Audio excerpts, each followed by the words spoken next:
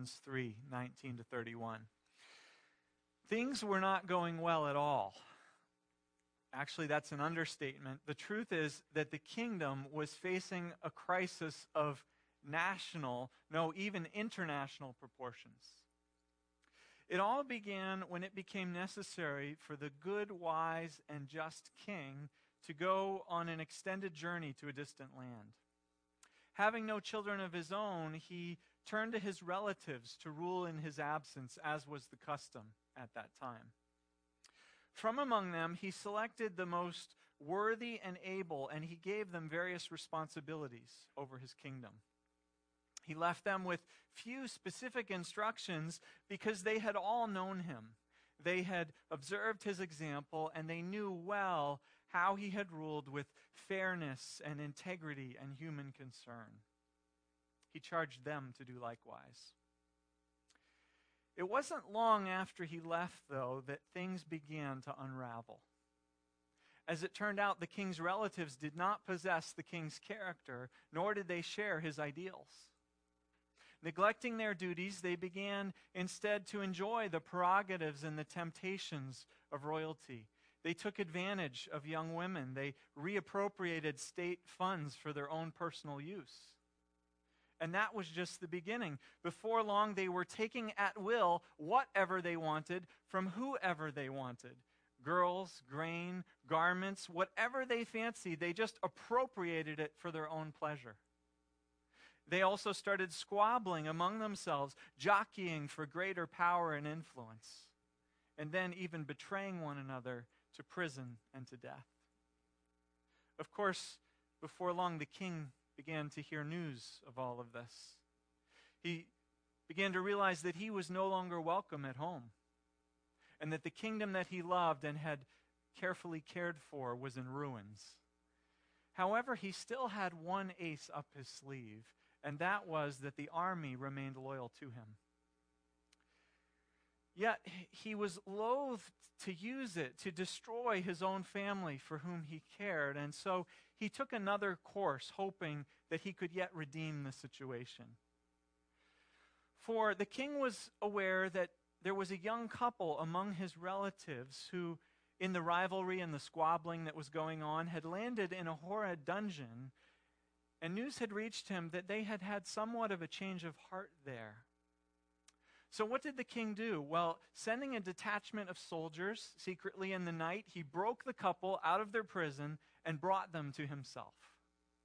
There, indeed, they gratefully and contritely expressed a desire to be true and faithful to him again, and a willingness to represent his ways and his ideals in his kingdom.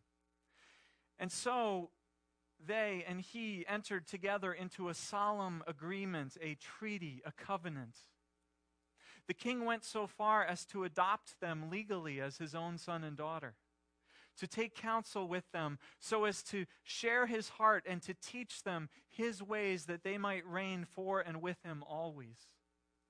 He put much of this in writing, outlining also the code by which they were to conduct themselves as rulers in his realm.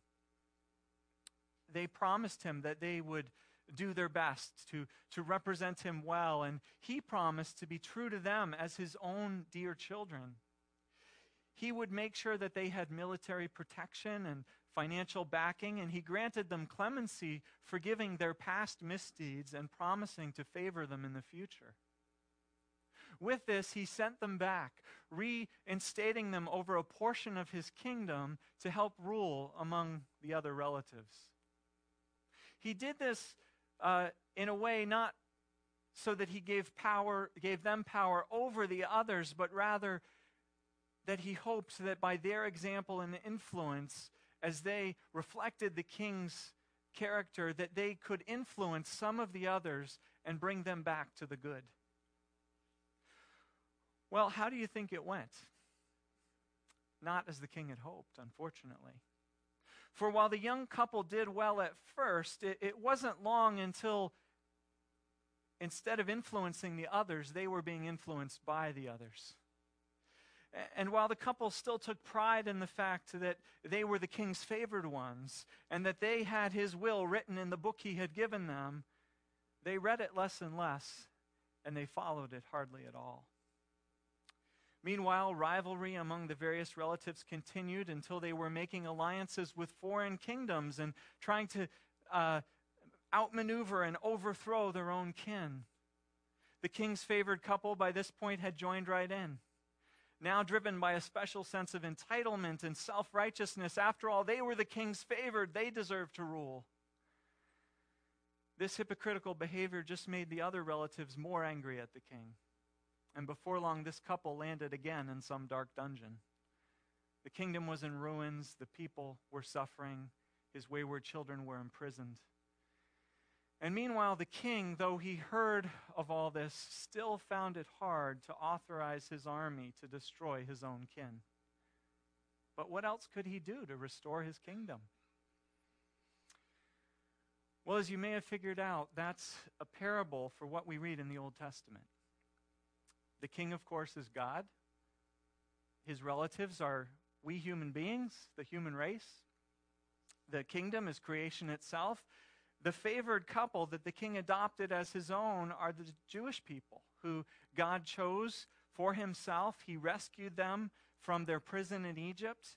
He taught them his ways, even giving them his book. And he sent them to represent him and to lead others back to him. And yet they failed in many ways, instead turning away from God again along with the other nations. And yet boasting in their special chosen status and in the book God had given him, though they didn't live by it. And so instead of protecting them as God had promised, we read in the Old Testament that God again allowed them to be taken into captivity by oppressive empires. And so God's kingdom was in ruins. And what was a good God to do? All of this is what Paul addresses in today's passage in Romans 3. Starting in verse 19, he's going to pick up the argument that he's been weaving from chapter 1. In chapter 1, which we looked at 2 weeks ago, Paul had showed how the Gentile peoples, the non-Jews, the rest of the world out there, had strayed from God. They'd engaged in a 4-step downward slide, you may remember if you were here 2 weeks ago.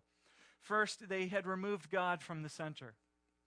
Second, as a result, they had become foolish in their thinking about God and everything else too. Third, they had made idols, worshiping other things besides the true God.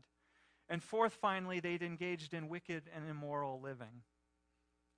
The Jews, on the other hand, Paul said to us in chapters 2 and 3 of Romans, had God's law. Greg reminded us about this last Sunday. They knew more clearly than the Gentiles who God was and how God wanted humanity to live. The Jews took pride in the law God had given them, but Paul pointed out, speaking as a Jew himself, they didn't wind up keeping the law God had given them. And so Paul had ended in chapter 3, verses 10 to 18, with a long list of verses from the Old Testament detailing all the ways people had turned away and rebelled against God. Greg read it for us last week. And then Paul concludes in verse 19 after that list. Now we know that whatever the law says, it says to those who are under the law, that is the Jews. In other words, the whole long sorry list in verses 10 through 18 of Romans 3 is describing the Jews, not just the Gentiles. So that, Paul says, every mouth may be silenced and the whole world held accountable to God.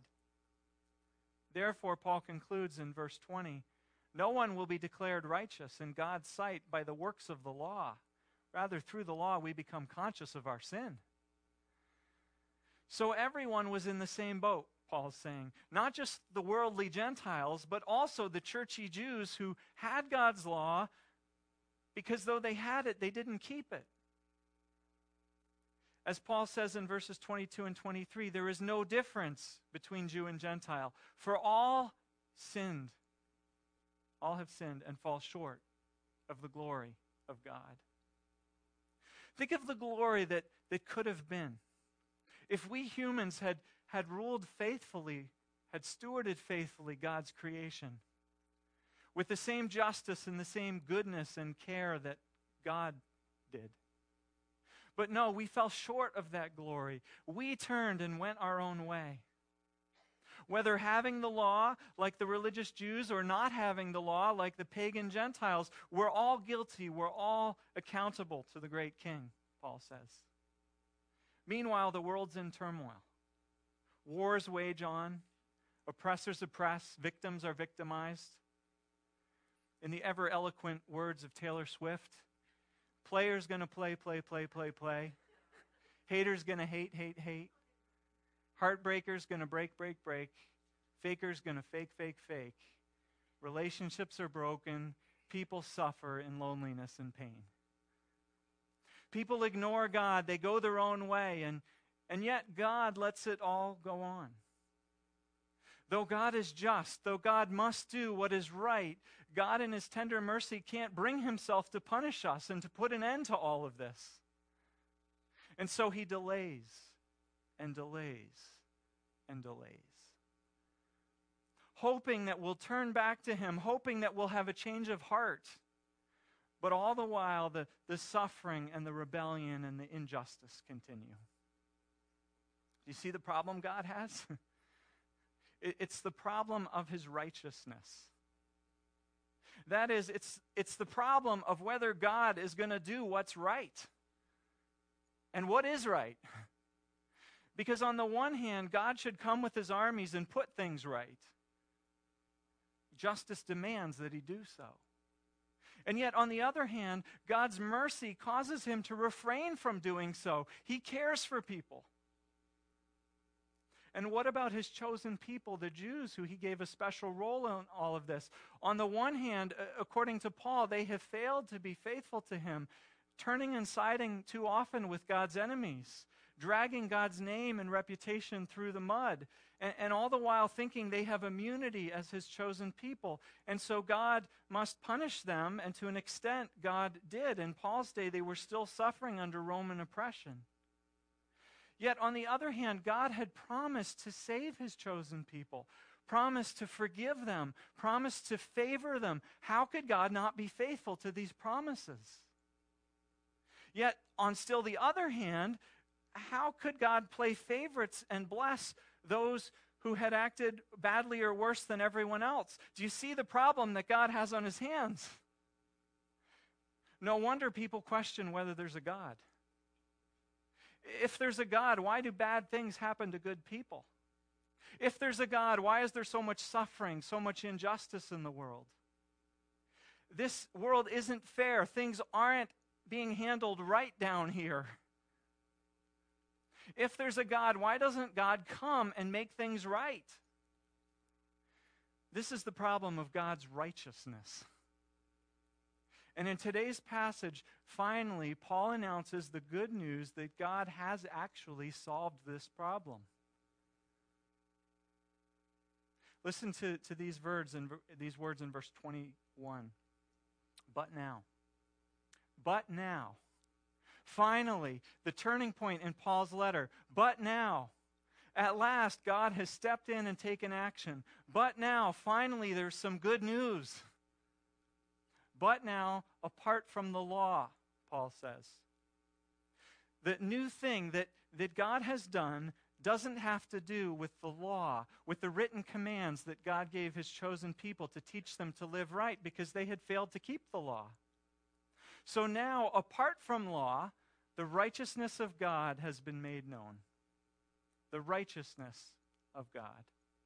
Some translations say righteousness from God. But literally in Greek, it's righteousness of God that is made known. As we'll see shortly, there is righteousness from God involved. But I think what Paul is announcing is even bigger news than that. It's bigger because now finally God is demonstrating his own righteousness to the whole world. Finally, God is doing what is right. And actually, as it turns out, God had been planning to do this all along. Paul says the righteousness of God has been made known, to which the law and the prophets testify. That's the Old Testament. All the while it seemed God wasn't acting, wasn't doing what was right, God had been giving hints in this book that he was righteous, and that when the right time came, he would demonstrate that righteousness, making everything right for all to see.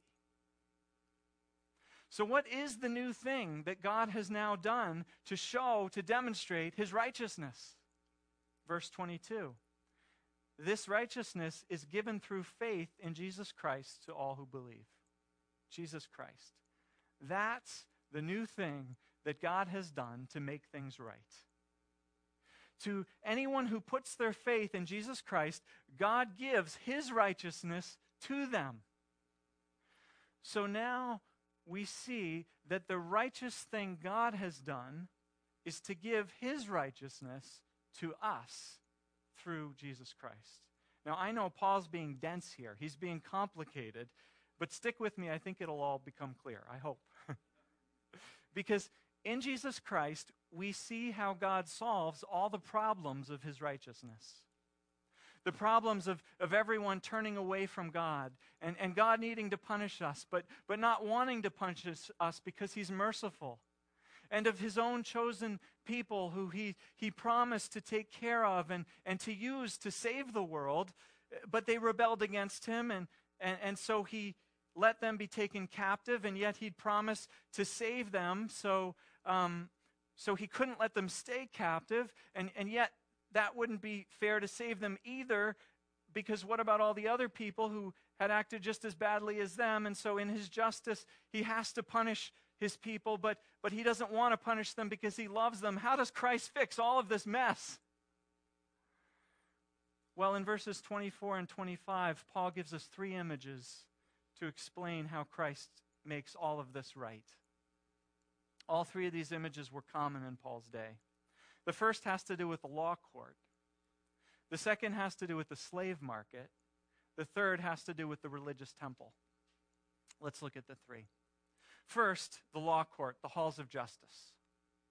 This is the main image that Paul uses because the problem of God's righteousness is the main problem this whole passage is about. And by the way, this doesn't come through in the English, but in the Greek, Paul's writing in, righteousness and justice are the same Greek word. And justify literally means to declare righteous. So in Greek, righteous and righteousness and just and justice and justify, it's all the same word group, the same concept in Greek. It's all a matter of God expressing his righteousness, God doing what's right, God making wrongs right, doing justice in the world. And Paul says, God has made things right. God has brought about justice through Jesus Christ. How has God done it? Verse 24, by justifying us freely by his grace. By justifying us, by declaring us righteous. God has expressed his own righteousness by providing for our righteousness. Let me say that again. God has expressed his own righteousness by providing for our righteousness. Let me explain that. This justifying, this declaring righteous, happens when we stand before the law court of heaven. God is the plaintiff who claims that we have rebelled against him. We've broken his laws. We've broken the relationship between him and us. We are not righteous. We are not in a right relationship with God. Yet, because there's no higher standard of justice to appeal to, God is also the judge hearing the case. And after reviewing all of the evidence, God, the judge, announces the verdict and says to us, I declare you to be righteous before this court.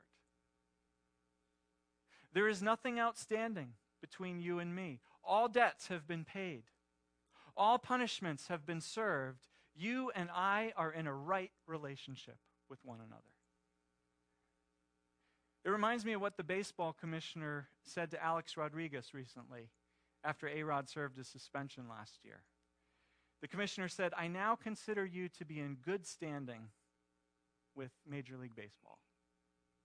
Why? Because Alex had served his punishment. Justice had been done. And now the record is clear again. He's in good standing again in the league. But how can God say this to us? How can that be justice? Because we haven't served our sentence. We still stand before the court guilty. Paul has made that clear. How can God say we're righteous, that we're in good standing before God? It's kind of like if you go to a nice restaurant, you have a delicious steak, a few drinks, some dessert, and then you ask for the bill, and you know it's going to be a doozy after all that. And the server hands you the bill, and it says, paid in full. And you think, oh, yeah, where is this place? Paul's telling us. You think, how can that be? Who paid it? Well, to find out, let's look at the second image that Paul gives us, the image of redemption from a slave market. Verse 24.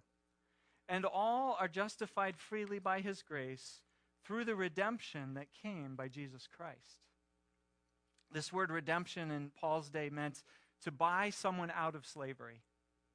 Let's say you see this poor child in the image being auctioned off as a slave to be separated from her mother. And she's crying and her mother's crying and your heart breaks and suddenly you know what you must do. You buy them both, mother and daughter. You pay the price for them, and then you give them back to one another and you give them their freedom together. You have redeemed them from slavery. That's the word that the Old Testament uses for what God did when he rescued Israel from slavery in Egypt. Pharaoh would not let God's people go, and so God sent a destroying angel to change Pharaoh's mind and to spring his people free.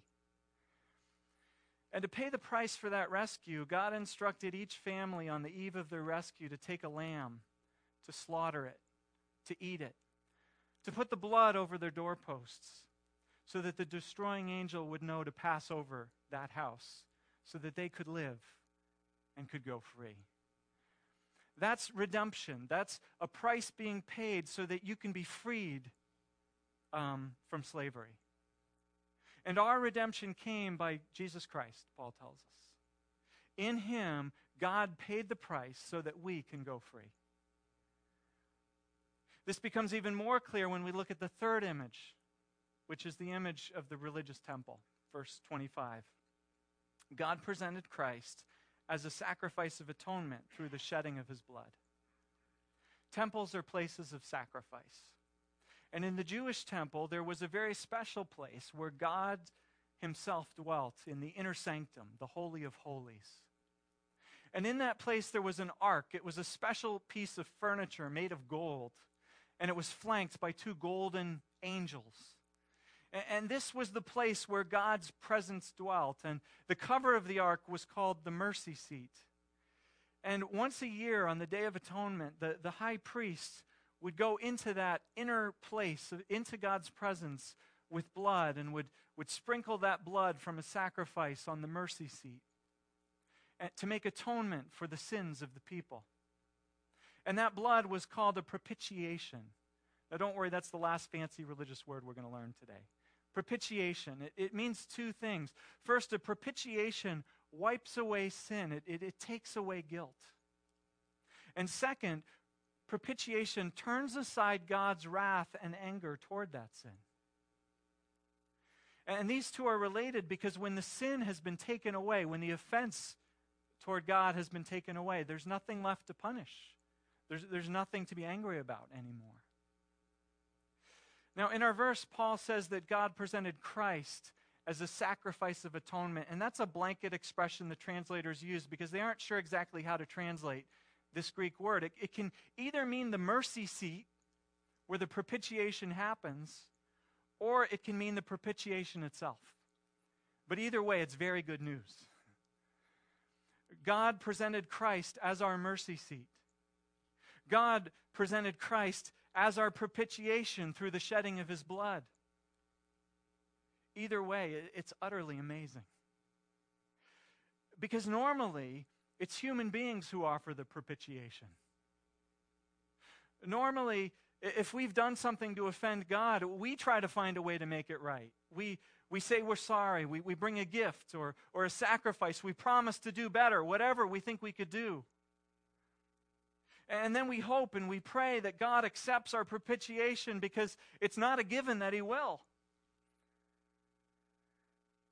But there's no doubt, there's no uncertainty here with Christ. Because in this case, God himself offered the propitiation to himself. God offered himself through Jesus Christ. And so do you think the sacrifice is acceptable? Of course it is. Christ's death, Christ's sacrifice was good enough to wipe away our sin and guilt and to turn aside God's wrath and anger. Christ's death on the cross was good enough to pay the price so that we could go free from captivity and from the debts we owed.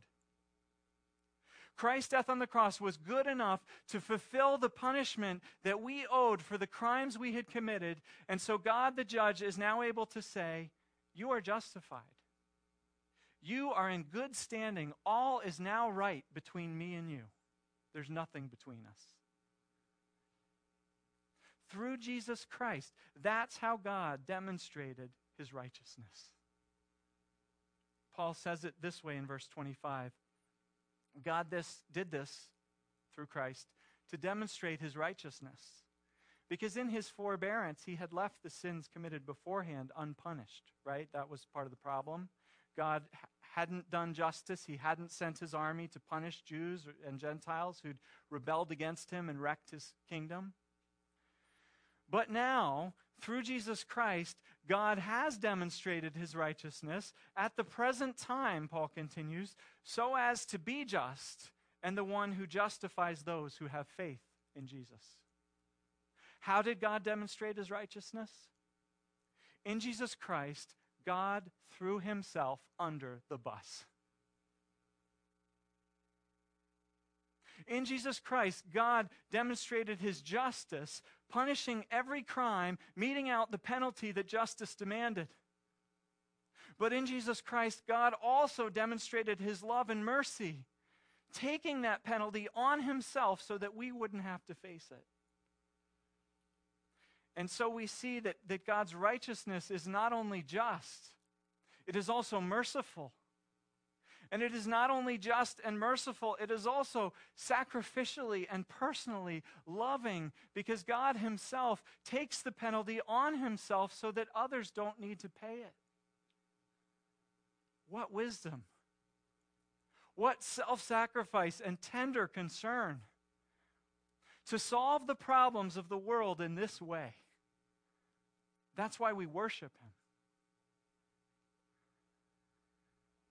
But meanwhile, back in the church in Rome, to whom Paul is writing this letter, the Jews and Gentiles were arguing and wrangling with one another about who was better and who God liked better. Thankfully, that never happens in churches today. But remember, we talked about this 2 weeks ago. The Jews thought they were better because they were God's chosen people. They had God's law. They knew lots more about God. But the Gentiles thought they were better because they were more powerful and sophisticated in Rome. They were the majority there. And they've no doubt resented the Jews' holier-than-thou attitude. And so this is going on, this back and forth. And so what does Paul have to say about this? Well, in verses 22 and 23, Paul says, there is no difference between Jews and Gentiles, for all have sinned and fall short of the glory of God. And all are justified freely by God's grace. In other words, it's a level playing field now. Nobody gets points for the religious background. Everybody gets treated exactly the same based on God's grace, which God has freely extended to all who put their faith in Jesus Christ. So Paul concludes in verse 27, where then is boasting? It is excluded. Whether you've been in church your whole life or you just barely think you're starting to believe in Jesus, nobody has anything to boast about. We're all recipients of God's grace. Verses 29 and 30. Is God the God of the Jews only? Isn't he the God of the Gentiles too? Yes, of Gentiles, since there's only one God who will justify the circumcised, the Jews, by faith, and the uncircumcised, the Gentiles, through that same faith.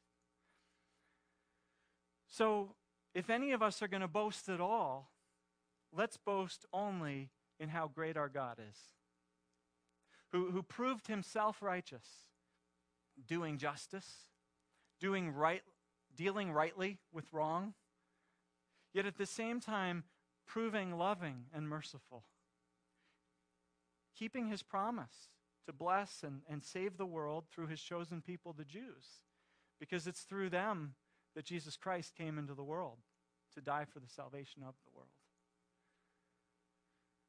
So, are you in on this? Are you in on this?